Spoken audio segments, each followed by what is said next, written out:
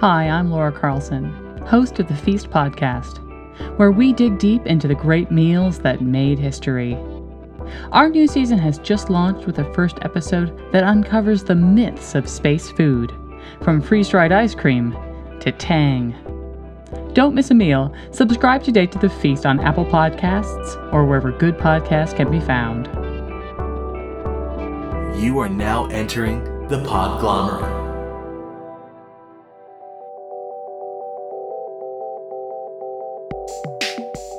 When I write, I'm trying to capture that feeling of, for me, the best thing in the world is where I stay up till 3 or 4 in the morning because I can't put a book down. I'm always trying to write that because that experience to me is far and few between, and it's the best.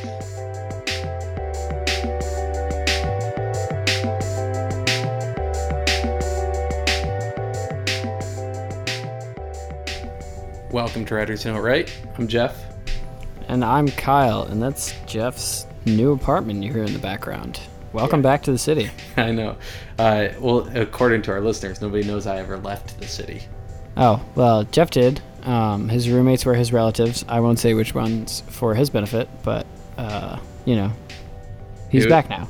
It was all of my brothers and cousins and loved ones.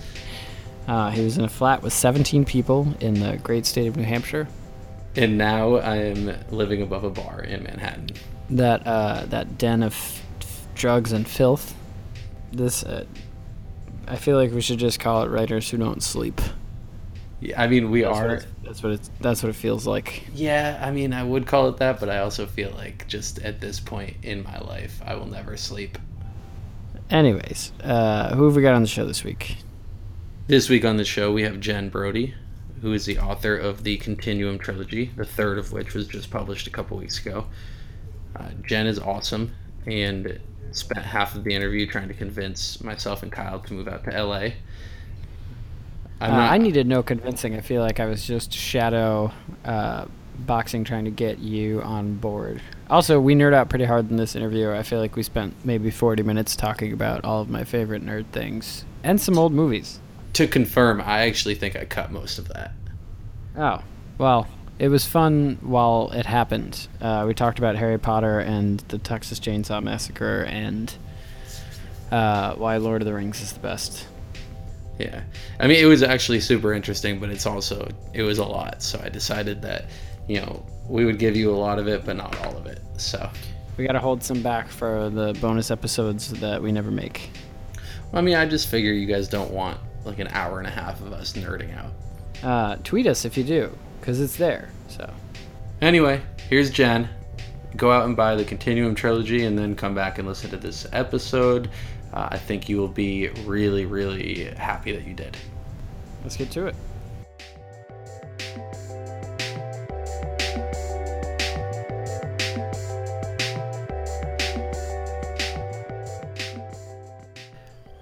Welcome, Jen.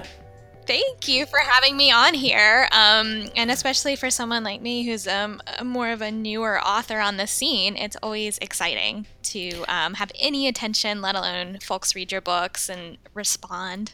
So thank you. You say you're a newer author, but you actually just published the third book in the Continuum series, correct? That's correct. The United Continuums just came out about a week ago. I'm in the middle of promotion craziness. So my brain's a little scrambled, but I'm proud to report that I'm still with you, still working, still trying to write. And I have one more launch event coming up this weekend and then hopefully a little more downtime. But yeah, it's exciting. I can't believe they're all out in the world. What a crazy thing to see them all together.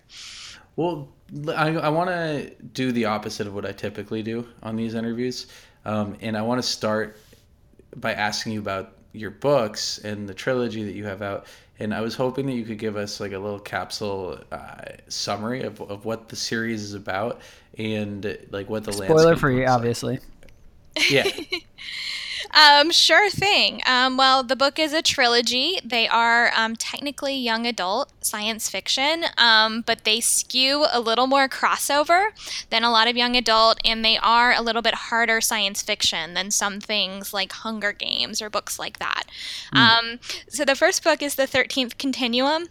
And it takes place after there's an event called the Doom that destroys the surface of the Earth. And before that happens, humans are evacuated into different colonies. So some of them are underwater, deep in the ocean trenches, some are underground, and some are in outer space, including a Mars colony. So people are supposed to go into exile for 1,000 years and then return to the surface to recolonize.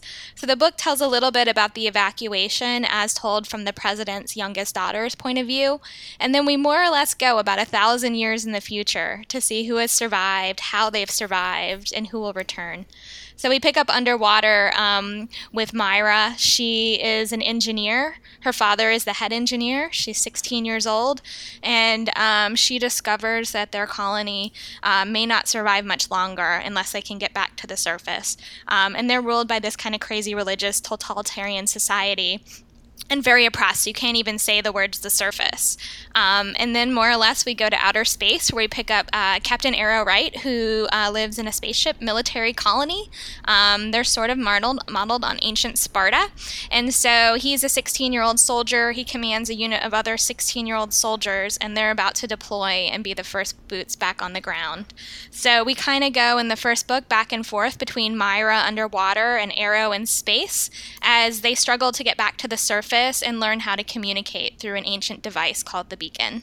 So that largely is the first book, and then second book picks up, and then third book kind of brings it all to a head. So yeah, it's kind of an epic situation. So I wanted to ask you about that because, I mean, I heard in another interview that you really love world building, and I was hoping that you could talk to us a little bit about how you do that as a writer. Because as a reader, it's just like, you know, you start out literally in like a bedroom, and then you just keep on introducing like one more element and then one more element, and until it turns into like this, you know, galactic world. And I guess I'm curious if like you had this entire thing conceived of from day one, or if you actually started as the writer in that bedroom. I work from world and concept, so I very much did have most of the big, broad strokes of the world. But once I construct and build, I really try to ground in character and in a relatable situation to kind of bring the reader in and kind of not overwhelm them, bring them into the story, and then bring them into the huge world. So I actually work really hard on kind of trying to craft that. And also ground in character. My stories are really big ideas, but they're very character-driven, in my opinion. I really spend a lot of time working on that aspect. So this book idea came from a very small seed of an idea during the BP oil spill, if you remember that, a number of years ago. And I was watching all the news footage, and I was horrified by, you know, the oil just spreading out over the surface of the ocean. And you know how oil kind of floats and coats the ocean. And I started to think about what would happen if we couldn't live on the surface anymore, but we had to go really deep to survive. And I've kind of long been obsessed with underwater stuff, like 20,000 Leagues Under the Sea. James Cameron's The Abyss is a huge influence. So it's kind of interesting that we know more about the surface of the moon or Mars than we do about our own deep oceans. So I started kicking around this idea about underwater. And once I kind of broke it, it became this idea of why would it only be underwater? It would be multiple environments. And then I started kind of expanding. And that's kind of when I was like, oh no, I got to write 3 books. You know, like, how do I pull this off? Like, this is crazy. But I couldn't shake it, and I really wanted to do it. And I'd had a first novel that was on submission at the time, but getting rejected everywhere, that ultimately did not sell. And so this book kind of became my haven. It was where I kind of hid out and like escaped. How do you make sure that you don't go too far with this world building? Yeah, I mean, I teach world building and I talk about it, and I usually say, because research and world building, so this also would apply to anything that is maybe even historical fiction or research-based, it can be this rabbit hole that just like sucks you down because it can be so pleasurable, just the world building itself, that you don't ever actually end up writing anything. You know, it can just be this hole you go down and down and down, and it can even snag you in the middle of writing where you find something, I got to research this one point, and then all of a sudden minutes, days later, and you're Googling your, everything. So for me, I usually just build and research enough so that I can see it. I got to be able to see it, and it needs to be real in my mind, and then I can write it. And so once I get to a place where I'm at there and I can start writing, I usually will. I know people who obsessively build binders and build all these like Word documents. I don't do that. I have like crazy notes scattered everywhere and emailed to myself and in notebooks, but I don't go too far. And I think part of that is, I want to get away from it at a certain point, and I just want to write my characters and write enough so that I can bring you in, but I don't want to inundate you and info dump you to death. So it's really tricky, especially because I tend to build things that are very removed and very far in the future. So I have a lot of work to do. But yeah, that's sort of what I do. And then I think about character a lot. I think about people, stories. What happens when you put the character into a situation and you run into a part of the world that you haven't quite fleshed out yet? Does that ever happen? Oh, yeah. I mean, because a lot of it is, as I'm taking characters on a journey, even if I've sketched out and built big parts, I haven't necessarily built everything. So it's like in my underwater colony, there are 10 sectors. And I don't even remember them all. But there'll be parts of the book where I'm like, oh, Sector 10 is the spare parts room, but then I haven't really sat down and thought about every detail of what that room looks like. So I might have to then stop and think about the architecture, the layout, the smells, the feels. So I might have to pause and think, or fill in later in a revision draft or something. So yeah, of course that happens. And for me, I'm exploring too as I'm writing.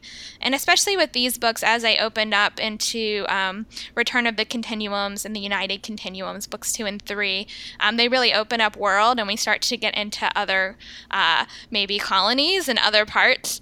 So I had to do a lot more work. I was like, it's not like I wrote one book and I could kind of rest on my laurels and be like, hey, I already told you what Hogwarts looks like. I can just keep writing Hogwarts. No, I had to keep writing more worlds. So I definitely bit off a lot. It sounds like you might have like a little bit of a process when it comes to working through what a new environment is like, because you started to say, what does it smell like? What does it feel like? Is there a set playbook you run when you're in that situation? I wouldn't say there's a set playbook. I mean, I do try to think about senses and specificity of details that might make something feel more real. I work a lot with allegory too, and historical allegory, or even just inspiration from things that I really love. So for example, the Outer Space Colony, the Second Continuum, I very much modeled on ancient Sparta. So I had a big leg up actually, because I could just go in and look at how did they organize their culture? How did they test their children to get them trained for the military? And I actually just lifted most of that directly. I was like, there are societies that have run their whole world based on military. So I can just kind of look and research, even take the names. So a lot of the proper names in the Second Continuum are taken from Sparta. So yeah, and like Underwater was a Dark Ages allegory. So I was able to do a lot of research. I was very interested in how we go from this pinnacle of technology and civilization and then lose it all. Because of the height of the Roman Empire, we descended then, into tribal warfare, basically. Isaac Asimov covered that a lot in Foundation, and I'm kind of super obsessed with Foundation, and it's a huge influence on these books and on me just generally. It's amazing stuff. It makes for a really nice juxtaposition, because you have, like, I didn't pick up on the fact that it was an allegory for the Dark Ages. So I don't know what that says about me, but it was an interesting juxtaposition to see these people living in squalor in what is essentially the height of like technical engineering. Yeah, exactly. And then if you think about it, I'm really interested in the intersection of where technology becomes so advanced. This is where I'm going to sound so nerdy, but so advanced that it's almost like magic. So I always say, like, your iPhone, like, that is magical. That's as magical as like the wands in Harry Potter. Like, the thing's crazy, right? If you went back 100 years and like showed it to people, they'd be like, that is like magic. And so I like to think about if we lost or if we came into some big kind of catastrophe, how long would it take to get back to building an iPhone? It would take a long time. Like, how long would it take to make a pen? It would take a long time just to even make a little simple pen and paper, you know? Yeah. So, yeah. And then there are further deconstructions I was able to do. I mean, at the heart of these books, I was just really interested in kind of isolating different groups and kind of setting them on trajectories and seeing how they could evolve differently, you know, in isolation. So it was a fun thought experiment, I suppose. Yeah, and you, and I know this only because my sneaky research habit is to find every podcast that our future guests have already been on. I love that you did that. Yeah. So because of that, I know that you are very influenced by the Star Wars and the Lord of the Rings universe. Yes. And so I wanted to mention that and use that as kind of a transition to the fact that you used to work in the film industry. Can you chat a little bit about that? And I promise all of this is relevant. No, I'll confess to having been in Hollywood for a time. No, I'm a huge. Well, I just think I love storytelling in all formats. But I am a huge film fan. I love movies. I love going to theater. I love the experience of seeing. I like spectacle films, like the big stuff. I mean, I like smaller storytelling too, but there's just nothing like when you go see like Terminator 2 for the first time, or The Matrix, or Fellowship of the Ring. So I grew up in a really small town in Appalachia, like up in the mountains in Virginia. And I didn't know anyone in Hollywood, and I didn't know anything about how to do any of these things, but I was very obsessed. I think at 5, I started saying I was going to be a film director. And I used to just watch so many movies. I also read a ton. I was an obsessive, voracious reader. But I think my parents caught me watching Goodfellas when I was too young, and they canceled HBO. And I was demoralized. And I remember just arguing and being like, but it's good cinema at least. And they were like, you're too young. And I was like, but it's brilliant, which it is. So anyways, I really wanted to get out, and college was a ticket out, and I went to Harvard, but I studied film there, which made me definitely a weirdo in terms of the culture of Harvard, which is a little bit preppy and a lot of investment banker, consulting, economics majors. So I was lucky enough to get an internship when I was in college, and so that brought me to LA for the first time, and I'd never been here until I set foot to start my new job. And I had a horrible commute from the West Side to the Valley. I was interning at Disney. And so that alone was just amazing for me. Like, I was in the old animation building. The Disney lot is phenomenally cool. That sounds so cool. So cool. Like, just walking in and seeing all the framed panels from the classic films. You know, M. Night Shyamalan, this was like at the height of like Sixth Sense, had his crazy fancy office upstairs. The producer I interned for was named Hunt Lowry, and he had worked with Michael Mann, who used to call a lot. He produced Last of the Mohicans, which is one of my favorite movies. And the company had just finished a Bruce Willis film, so we had like that big kind of movie, and then they were in production on a small film they were financing, which was called Donnie Darko. Little known, small little movie, right? Jake Gyllenhaal's first film, boy was he so young. The writer-director was kind of fresh out of film school, and it was a small production, and it shot in LA, so that was kind of amazing just to be able to be there and see all of that and meet all these folks. So I was hooked. I was like, that's it, I'm coming to LA. So yeah, I came out after college with no job and little money, and I got a job that paid me nothing, working for a very difficult person named Michael Bay. And we were launching Platinum Dunes at the time, which is his kind of horror, label. And we were remaking the Texas Chainsaw Massacre. Wow. And yeah, I'm a big horror movie fan, though, so it was rad, but my parents were very concerned about me.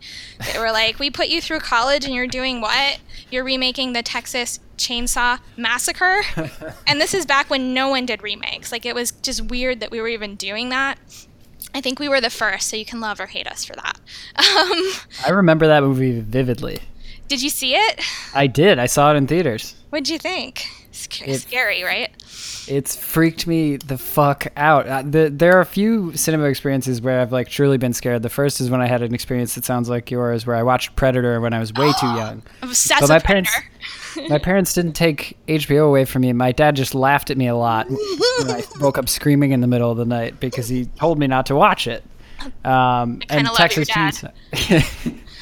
And Texas Chainsaw Massacre stands out as, I think that one I was closer to, I was a little bit older for that one, but it still was like, I'm not going to spend any time in the darkness for the next 2 months. Yeah, it's super intense. I mean, Marcus Nispel, who directed it, shot a super intense film. I actually am pretty proud of it. It did really well for us, too. But yeah, so then I wasn't there that long because it was a bit of a challenging work environment in some ways. So I went from there to New Line, which was kind of my dream job at the time because Fellowship of the Ring had just opened. And that movie blew my mind. I'm a huge Tolkien fan. My dad is. He got me into it. And I was like, this movie, whatever I can do to work with people who worked on this movie. I'll never forget also very seeing jealous. that. Yeah. I mean, the first film, it was just it could have gone so wrong. It was just one of the great, for me, cinematic experiences was seeing it. So, yeah, I actually started out in business affairs. I didn't work in development right away, but I figured, hey, I'll work for a lawyer. I'll learn stuff about making deals. New Line was making so much cool stuff at the time, both the kind of more indie stuff like Dancer in the Dark and then the big stuff like Fellowship of the Ring. So about my 8-month, 9-month mark, I went to Human Resources to say, hey, I want to move to development. And they were like, and we're hiring a second assistant for Mark Wardesky. And I was like, dream job. So he ended up hiring me. Actually, they hired someone else who didn't work out. I was devastated. This tells you about persistence and all that. I was devastated. And then they fired him and they were like, hey, you still want this job? I was like, do I ever? The best firing that ever happened. Yeah, I mean, and who knows what could have happened. I think at the time I didn't know how many resumes were coming in, thousands for that job. I don't think I quite knew how stacked that deck was, and I think that's probably for the better because it might have scared me off. But Mark is awesome, and I worked for him for years. We're still good friends and in touch, and so Mark is largely responsible for Lord of the Rings being at New Line. He was old friends with Peter Jackson from back in the day when he tried to buy stuff like Bad Taste and all Meet the Feebles and all those kind of low-budget horror movies. And so that was sort of how Peter had come to the studio. So anyways, I kind of got a frontline ticket to, I started working for him before Two Towers had opened, and then I worked all the way through Return of the King coming out. So yeah, it was rad. I'm not going to complain. That is so cool. Yeah, so that's kind of the big background. I also I left after New Line. I was an exec. I produced some stuff for the Weinstein Company, a little-known dance film called Make It Happen. Gloriously with Tessa Thompson in it, who is completely blowing up now. She's an amazing actress. She's in the new Thor movie. She's in Selma. She's in Creed. She's amazing. She was in Westworld. That's Tessa Thompson. Yes, she's fantastic. Oh my God, right? So I cast her in a teen dance movie a long time ago. She was amazing. That's a good find. She's incredible. Yeah, and she's actually a good dancer. She'd go dig up the movie. So, did your Hollywood experience influence at all how you approached writing these books? Big time. Yeah, big time. But I would say it's not just my Hollywood experience, although most of what I did in Hollywood was work with writers on crafting story. And I think that really helped me kind of have an eye for structure and for how to kind of build. But it was also just the underlying material, like my love of things like Star Wars. I mean, Star Wars, I always say this, I'm like, why does anyone care about Star Wars anymore? It's not the weird shiny robot in the Tunisian desert or, all that stuff and the stilted dialogue. It's the archetypes, right? It's the Joseph Campbell, right? Like the hero's journey, right? The mentor, all of that. I really strongly believe that's why Star Wars is so impactful and we care so much. That's kind of the heart. The loner comes in to save the day. Yeah, oh my gosh, completely. It's just so classic. And I think, Lord of the Rings is, another, it invented a whole genre. I think you can't write fantasy without being in dialogue with Tolkien. I mean, Game of Thrones is completely in dialogue with Tolkien at all times. So, for me, just like my love of that stuff, I think really influenced the kinds of stories that I'm ultimately drawn to tell. Which is big world building, really classic archetypes, just kind of transportive, I guess, for lack of a better word. I'm always searching for that. And is the 13th Continuum going to be a movie? Hopefully, keep your fingers crossed. I got some pretty good news today. I can't say who exactly is involved. I can say that Zero Gravity is producing, who is an awesome company, Ty Duncan over there. They just did that Ozark show on Netflix that everyone's talking about. They did The Accountant. Yeah, they're awesome. So our full film package is together. We have a very big director producing. We have his protege directing, and we have a screenwriter who just attached, who I worked with years ago, and I'm a big fan of his writing. So we are just getting that all together, and we'll be going to pitch studios probably after Labor Day. So anyways, I'm excited. Wow, that's huge. Yeah, it's pretty big. I feel strong about it. Talk about an info dump. Yeah, sorry, it was a lot of info, but that's kind of how it works now. You kind of have to put your package together. So I think the ideas are really strong, and I think it's kind of in the sweet spot of what studios kind of want right now. So we'll see.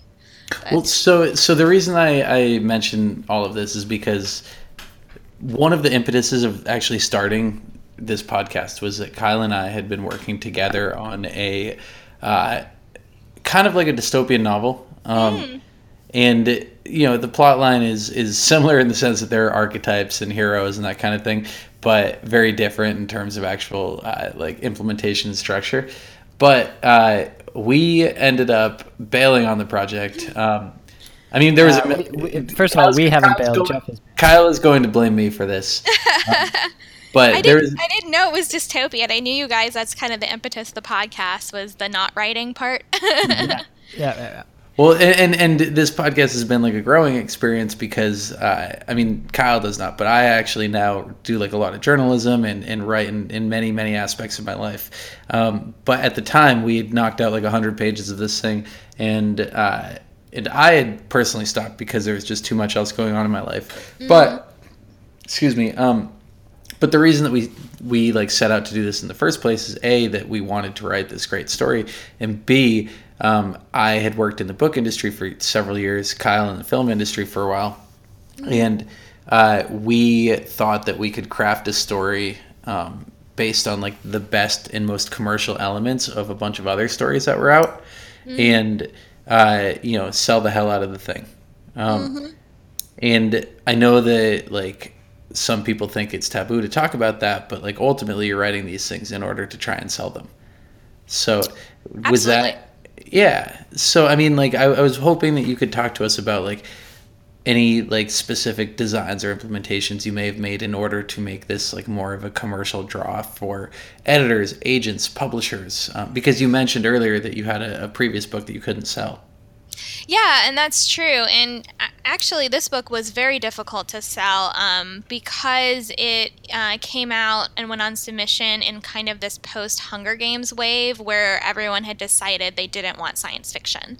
And they weren't really distinguishing between different types of science fiction because we're like, this isn't like the Hunger Games, but you kind of got thrown into that. So you can't really, I think it's very difficult to predict the market in terms of, because to start writing a book, you're looking at probably like 18 months, 2 years to come to market. Mm-hmm. So it's really hard to know. I don't even think right now the publishing industry knows what will be popular or hot in 2 years. I think you can always bank on vampires.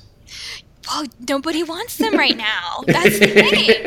You would think, but no, that we always get, it's the thing that happens in horror. They're dead. Oh, no, it's back. Something like Get Out will hit. Oh, it's back. Something like Twilight will hit. Oh, vampires are back, and now we don't want them anymore again. So we're in this kind of cyclical, I hear that sci-fi is back. I don't know. That's what I hear. Yeah.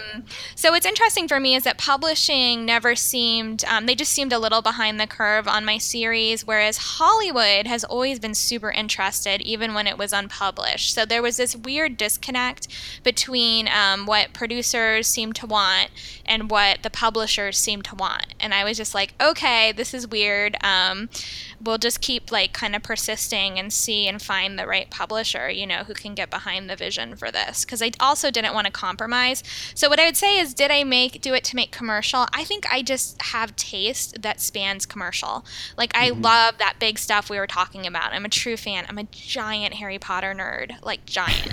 Like, I'm a Ravenclaw. Like, I have an Etsy wand. Like, I love it. I have an annual pass to Harry Potter World. So I just love that stuff. And I think, you know, maybe some writers don't love it or aren't drawn to it, so maybe they shouldn't write it. For me, I love all the big sci-fi stuff. So, I mean, my thought on it is that, you know, I love the big worlds, and I love this idea of writing books that can be adapted into different mediums. And I think science fiction is really, really apt for adaptation.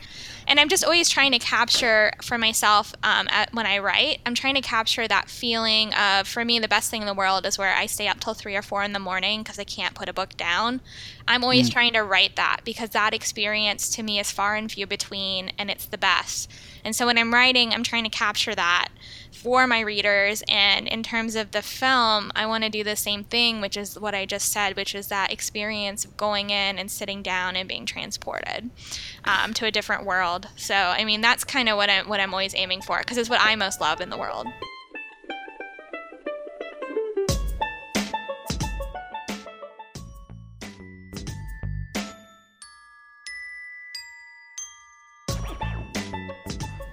So I guess my question though is like, what if, like, is this specifically book related, or do you just want to get your work out there?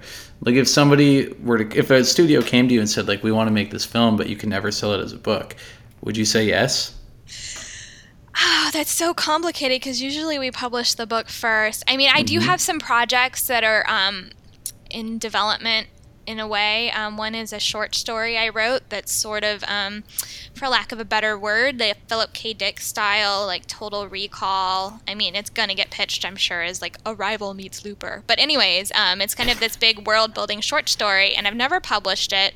I did workshop it with an author I love, Victor Laval, at Tin House. I don't know if y'all know Victor. Yeah. Wait, what was the book that he published like a year or two ago? Well, there's Changeling, which just came out, but Devil in Silver. I think that was it. He's great. He's friends with a bunch of guests that we've had on the show before. I'm a huge fan. I think he's probably one of the best writers working right now. His new book is astoundingly good. So I workshopped this with him and then sold Continuum, so I just kind of forgot. But it's resurfaced as a film project, and I'm partnered with a pretty big screenwriter, and she wants to direct it. So we're going to adapt it together, hopefully. But it's one of those things where I'm like, yeah, and then I'm going to sell it as a book too. You know what I mean? So for me, it's always like, I guess I would just do the film, but I like the idea of having underlying material or being able to build it out into a book, because, you know, with a film, there's things that get cut out. It's like if we talked about, even with Lord of the Rings, there's a ton of stuff that's in those books or even in the appendices that's not on screen, right? And so when you come to it with the depth, or even Game of Thrones, I know we're behind, where is the book? But like, there is a lot that is not on screen, right? So if you've read the books, there's this different perspective. So I like having them in conversation. And it's the same with Harry Potter. Like, how much underlying material is there, you know? Yeah, and I mean, it's the same with like all the different new media industries. Like even Gimlet's new podcast, Homecoming, I guess not new, it's a year old, is being turned into a film, and they're selling a book version of it, which is kind of cool because it's exclusively on iBooks. Oh, cool. Yeah, there's a lot of that, and I've just been reading about some new film packaging deals. A lot of Hollywood places are moving pretty aggressively into book packaging as well, and I have taken meetings. I mean, for me, I want to write my own stuff, like my own IP. But yeah, like a lot of things, the 100, that show, which is pretty popular, there are books, they are ghost written, and they were sold after the show. It's packaged. I think it's Alloy did it. So yeah, that's a thing. Wow. Yeah, a lot of YA. Like, you know, it's even dating back to like Nancy Drew, right? Those are packaged. The 100, by the way, is a guilty pleasure of mine. I've seen every episode. It's a really great show, and it's my books just came out in Russia, and I will tell you, there's a ton of Russian fans of the 100 that also love my books. I get a lot of messages about both. So yeah, it's popular around the world. Yeah, and my big beef with the 100 is like, what were you doing getting rid of Ricky Whittle? I mean, come on. Yeah, he Shadow Moon. Oh my gosh, yes, I'm obsessed with Gaiman and American Gods, so he's perfect for Shadow.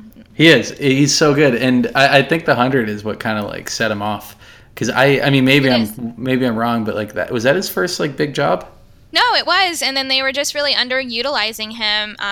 There's some beef with the showrunner, and he was just tired of. He didn't care about the money. He just wanted to work, and he got American Gods, and he was like, "All right, see ya." I'm out. Yeah, but no, it is absolutely what launched him, and I think he was kind of a revelation coming out of that first season. He's just great. He was so good. He was the most exciting piece in the first season for sure. Well, now that you have the books out and you are theoretically going to sell the hell out of this movie really soon. Let's hope so. Yeah. I'm curious, like, what your book promotion looks like and how it feeds into the film, because I know you have a bunch of like small side projects that are helping to launch your book career. Yeah, I mean, I think on the promotion side, it's just sort of like this wild, wild west where no one quite knows what sells books anymore and how to market them. And so I kind of say yes to a lot of things right now. I do a lot of online stuff, and I have a community with a lot of writers.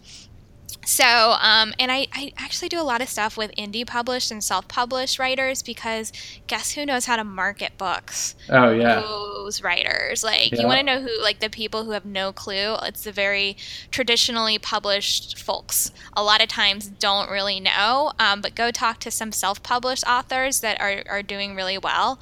Wow, they know what to do. So, I just did, like, a big online event with some of them, and I was just like, you guys are way more savvy than me. Like, I just want to learn. So I do that kind of stuff. Plus, I do young adults. So, a lot of kids, like, going to book launches and coming to bookstores, that's kind of antiquated, right? Like, how many 15-year-olds? Yes, I definitely do get kids at them and teens, but it takes means, it takes car, it takes parents bringing you, versus being able to hop online and come to like a Facebook party, or we just did a big Bookstagram tour with a bunch of teen Bookstagrammers posting. So I find that is much better, because I have readers that are just all over the country and now all over the world, so it's like that's an easier way for me to meet people. But that said, I do the traditional in-store events. I did my launch here in LA at a great bookstore called Skylight Books. I'm a big fan of the indie bookstores, and I try to do as much as I can to support them and to be involved with them versus the more corporate. I guess there's only one. But I mean, and I have worked with them, and I do things with them. But for me, it's those, bookstores that are run by really passionate people that really care about reading. So I'm going down to San Diego to Mysterious Galaxy on Saturday, which is one of my favorite bookstores, run by an awesome woman named Mary Elizabeth, and they specialize in sci-fi, fantasy, spec fiction. So it's just a really special place. Yeah, we had to book it around Comic-Con because, they're always a presence there. But this is a store where, like, anyone who's anyone in this genre will go and do a launch. And they have been amazing to me from the very beginning, which I will never forget. So I tend to do stuff like that. I am on a lot of panels and things lately.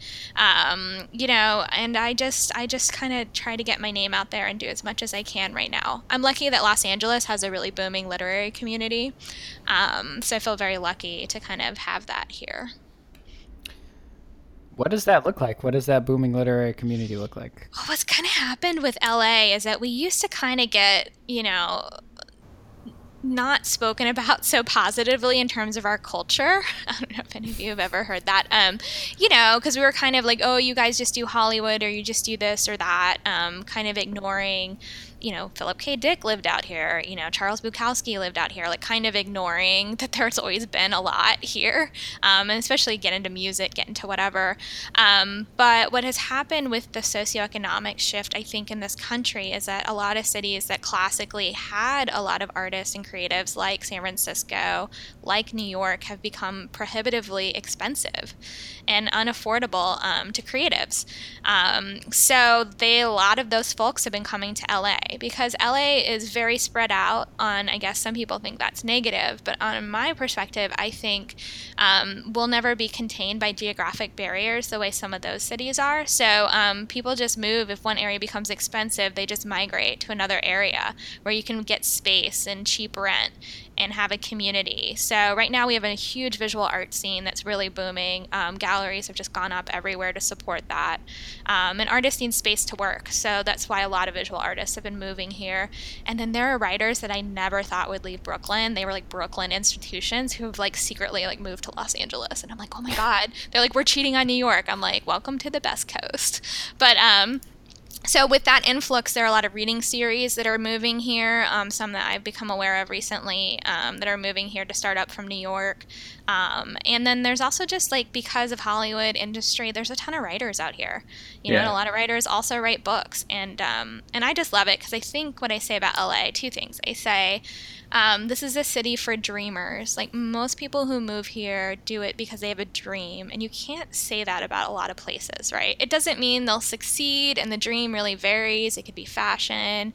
It could be any number of things. But just take a Lyft. Pretty sure your Lyft driver is trying to do something interesting. And then I also say, you know, for me, I grew up always being the weirdo and not fitting in. Same at Harvard. And here, I've never felt weird. There are people far weirder than me. And I've always felt like being creative here isn't looked upon as a weird thing or with disdain. Like you're just not surrounded by investment bankers and lawyers. You're like, oh, you're a writer? Cool, I'm a writer. Or I know this. You know what I mean? Like it's this real community. And I think artists need community and need support and to feel valued. And I think here there is a lot of that. So I don't know. I just love it. I'm never leaving, especially after that election last fall. I'm like, I'm never leaving California. Whew, it's killing me. Kyle's trying to move out there soon, and we have this was my passive aggressive way to try and convince Jeff. Kyle, come to LA. Come. Oh, I'm halfway there already. We're just waiting for the other shoe to drop at this point. Woohoo!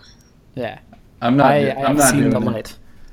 I'm not doing it. We just got to convince Jeff. That's it. Where are you, Jeff? I'm in New York. I actually did just spend 3 months out in San Francisco. Nice. Yeah, it was fun, but like for all of the reasons that you just mentioned, it did not stick. So San Francisco, I've been out in California maybe about 13, 14 years. San Francisco is not the same city it was. My brother was a chef up there, so I used to go up a lot. And he's up in Napa now, but it's just not the same. It's gentrified so exponentially. A lot of people have told me that, and yep. And I mean, I don't want to speak ill of the city. I had a phenomenal time out there, but I mean, it was so clear that like I was one of the like exceptional few who was able to actually enjoy the city as it is today. Yeah. And like that was not really like my favorite part. Like it's one of the only places where you are like very aware of all of your privilege. Yep, you can. I mean, it's so clear. And I just remember there was a trip I did up there where the shift was just so apparent, you know, and it was like areas even like the Mission, which used to be, my brother lived near there. It used to be super diverse and this and that. And there's still great food there and all that related to it. Yeah. But boy, it had changed. And even just looking at the rent, right? Like, yeah. Oh, that is now double the most expensive rent that I've ever had is what I paid out there. Yeah, a lot of writers I know have had to move to East Bay. Yeah, it was. Yeah, it was not fun. I mean, it was fun, but it was also like it was a lot all at once. But in any case, you know, LA is not San Francisco. I was out in LA for a little bit, and LA was great. The people there are phenomenal. They were all so nice. But you know, it takes a couple years. LA, I always say, takes 3 years because it's not like you can't just walk out of your place and know where everything is. And a lot of the best stuff is so rando. It's like in a strip mall in the middle of the valley. It's the best sushi you've ever had, and you're just gonna die, but you got to find that, you know. But I kind of like that about it. Like it's like, you know, it takes a little bit of work, but then once you kind of get it, you're kind of like, oh, this is the deal. I don't know. My 2 cents. I'll stop selling you on it. No. Please continue forever. But like, I just don't know if I can leave my people who are all in the Northeast. So Well, I feel you, but some of them may end up out here too. it might happen. Right. Well, and so I actually, before we go any further, I do want to talk to you about the community aspect a little bit, because you are a creative writing instructor and also a volunteer mentor at a storytelling foundation. So Yes. I was hoping you could chat with us a little bit about that too. Yeah, I mean, I'm just such a big proponent of, writing can feel really solitary, and it can feel really challenging, and also it can be hard for folks to figure out kind of how to come to it and how to do it. So I really kind of like giving back and doing as much as I can to help other writers. And so the Young Storytellers Foundation, which I'm a huge supporter of, and I think I've mentored with them for, I want to say, 10 years now, is an amazing program where we go into low-income schools and we work with fifth graders, although programs have expanded into middle school and high school. But the primary program, we work with about 9, 10-year-olds. And over the course of 10 weeks, we teach them the basics of storytelling. And then they write 5-page screenplays. And then we have real Hollywood actors come in and act them out at a big assembly called a big show for the school.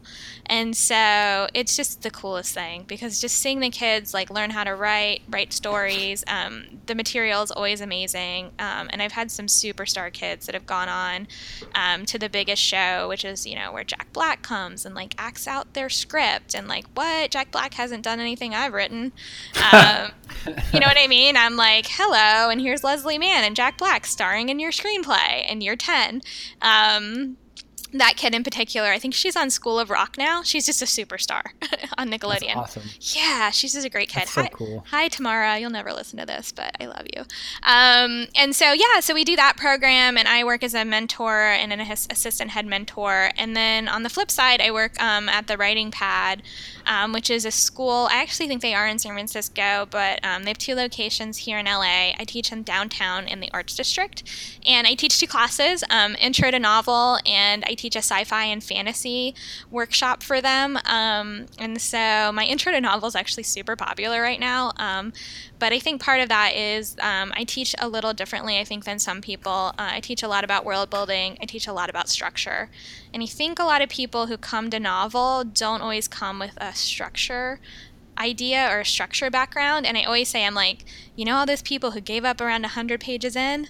Well, I can tell you why. Structure is what will save you and get you through that first draft. I think Kyle and I need to hire you. Well, I think that now, after all that... I think we just covered everything, right? Sorry. Yeah. I told you. I get excited. I'm sorry.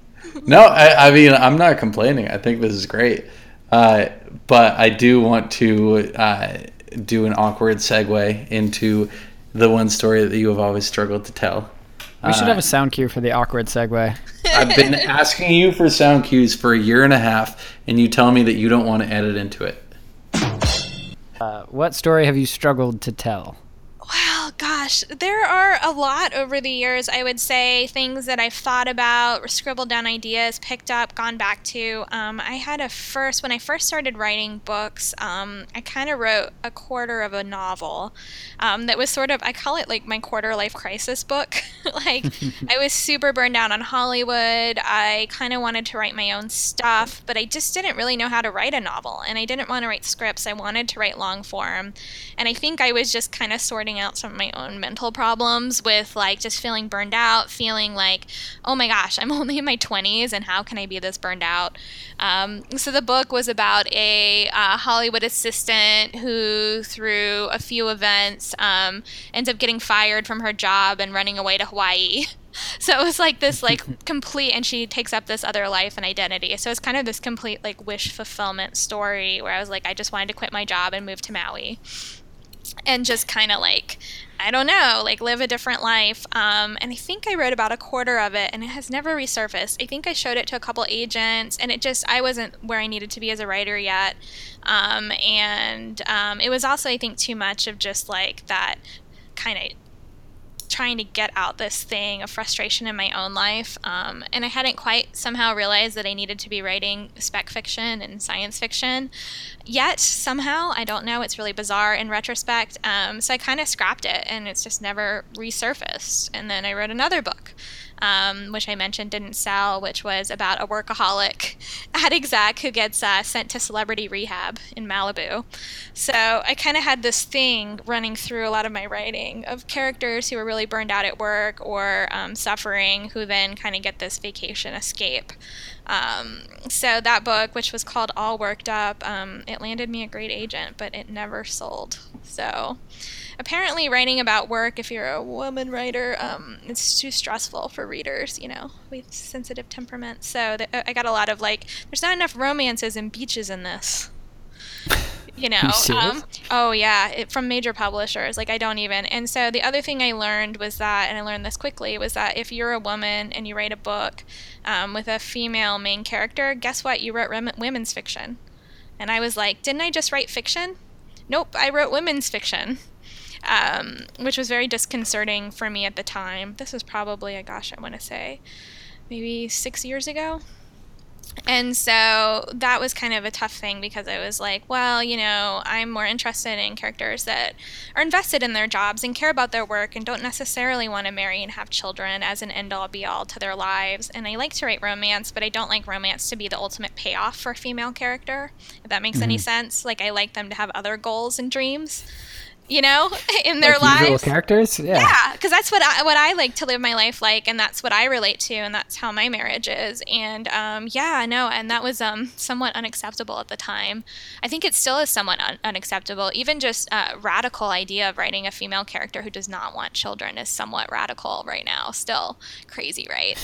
So I ended up kind of taking this hard turn into genre, and I know other writers that I know that have kind of done similar things. Also in Hollywood has similar perspective on female lead stuff, and I'm just like, well, screw it, I'm gonna write hard science fiction, and then I'll put my women in that, and then you'll make it, right? But I also really love writing it and enjoy it, so I guess that was part of my process. But I learned pretty quickly. I mean, there still is a lot of bias that we face in publishing, I think, and I don't know, I still get asked sometimes, where are those early books, people who love them, who read them, and I'm like, I don't know if they'll ever resurface. But I was definitely channeling, I wish that everybody in the world would listen to the first 10 minutes of our interview with both Louise O'Neill and Dana Schwartz, because we really dig into the whole, women's lit versus, literary fiction world, and the idea that, there is somehow some kind of difference. Well, somehow Jonathan Franzen isn't writing romance novels. Correct. No, there's this whole thing, and there's an author I love, an instructor who's been at Tin House twice with me, Claire Vaye Watkins, who has this very viral speech. Have you heard Claire's speech? And she read a piece just when I was at Tin House that was about postpartum depression, and she's a mom now. But that's one of her things, is the idea that if you write about being a mom, then suddenly it's not serious literature. Which is this experience of whatever a lot of the world has, that somehow that's not serious fiction. But of course, if a male author came in and wrote a hard-hitting book about postpartum depression and child rearing, everyone would be like, this is the greatest book ever. Give him every award. We see it. I talk a little bit about how a book like Fault in Our Stars and stuff that John Green writes, I think it's taken a little more seriously because he's a male author. There's a lot of male authors like that, where I think if a woman wrote it, it would be sidelined a little more into romance, Yeah, and I mean, it does get in a sticky situation because, oftentimes it really is just not great writing. But, I mean, you can never tell because, there's this, filter that's applied to only certain books. Well, Jodi Picoult and Jennifer Weiner talk about this extensively, and they're both fantastic writers. Yeah, and it's funny that you say that. Those were the two that I was referring to. They're fantastic, and you tell me that they're not as good as anyone else. I've probably combined read 10 of their books. That's a lot of books to read, right? Mm-hmm. And they're bestsellers. And who's to say taste? I always talk about it. I'm like, where's the dick fiction? I'm like, is that somewhere? Is that what thrillers are? Is that what's the? Yes. You know what I mean? So why aren't we reviewed? I mean, it's so the two genres that are dominated by female writers are YA and romance, and we outsell everything. We're those top-selling genres. We make the most money, yet we're the ones that don't get reviewed. They just cut back all the bestseller lists on our trade paperbacks, on YA ebook. Why? Aren't YA outselling everything? Yep. Well, Why would they? I mean, not everything. Like, you still have, like, John Grisham and Lee Child and stuff. But yes. Yeah, that's two authors. Yeah, I know. I don't know. I'm just using arbitrary entire examples. section. Well, yeah, I'm not, just I'm take a not look at trying the to bestseller make... list. Yeah. Yeah, there are. I mean, there are those big writers, but by the way, there's so many adult writers have been moving into YA because Yeah. Oh, yeah, I know. and also into genre. That's the two things I'm seeing a lot is also the lit fiction. So many huge lit fiction people are coming to the dark side. And so, like, the spec fiction writers are like, what are you doing? And some of them are really great at it because I think they have a real foundation in genre, like Victor Laval, you know, like where he absolutely loves Lovecraft. Like, he absolutely knows all that stuff. But then we get folks coming in who I just think aren't steeped in it. And so they're trying to write it, but they don't really know. Like, they're writing, like, literary vampire novels, you know, I won't name names, but then they're kind of like missing, you know, certain elements that might make them a little stronger. So yeah, it's interesting, but yeah, YA, what I hear is that the sales are still continuing to grow and adult fiction sales are down as a whole. So Yeah. Well, I have a million things I want to talk to you about that I will email separately, but okay, cool. Yeah, but this was an awesome conversation, so thank you for joining us. Yeah, thank you so much for taking time out of what sounds like an incredibly busy life to chat with us here. It is, but y'all like talk to me about some of my favorite things in the whole wide world, so that's not work at all. Well, so where can our listeners find you? They can find me. My website is just my name, jenniferbrody.com. I'm on Twitter, just at Jennifer Brody. I'm also on Facebook, Jennifer Brody Writer, and I'm also on Instagram, and I love Instagram, Jennifer Brody Writer there as well. And I'm pretty reachable, so I love hearing from readers, and I love talking to writers, so look me up. Cool. We'll do that. So thank you so much.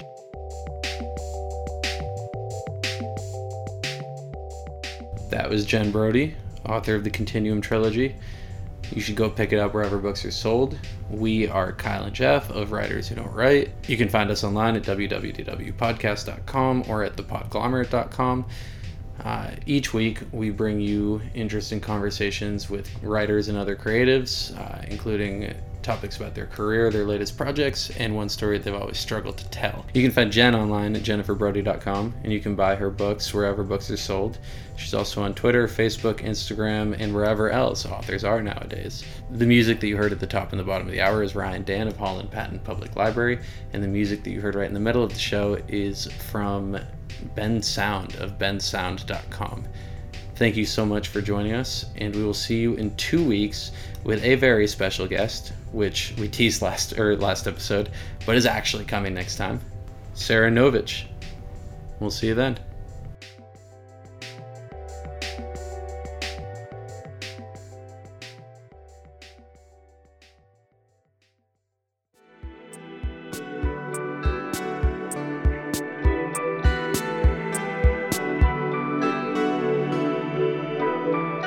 The Podglomerate, a sonic universe.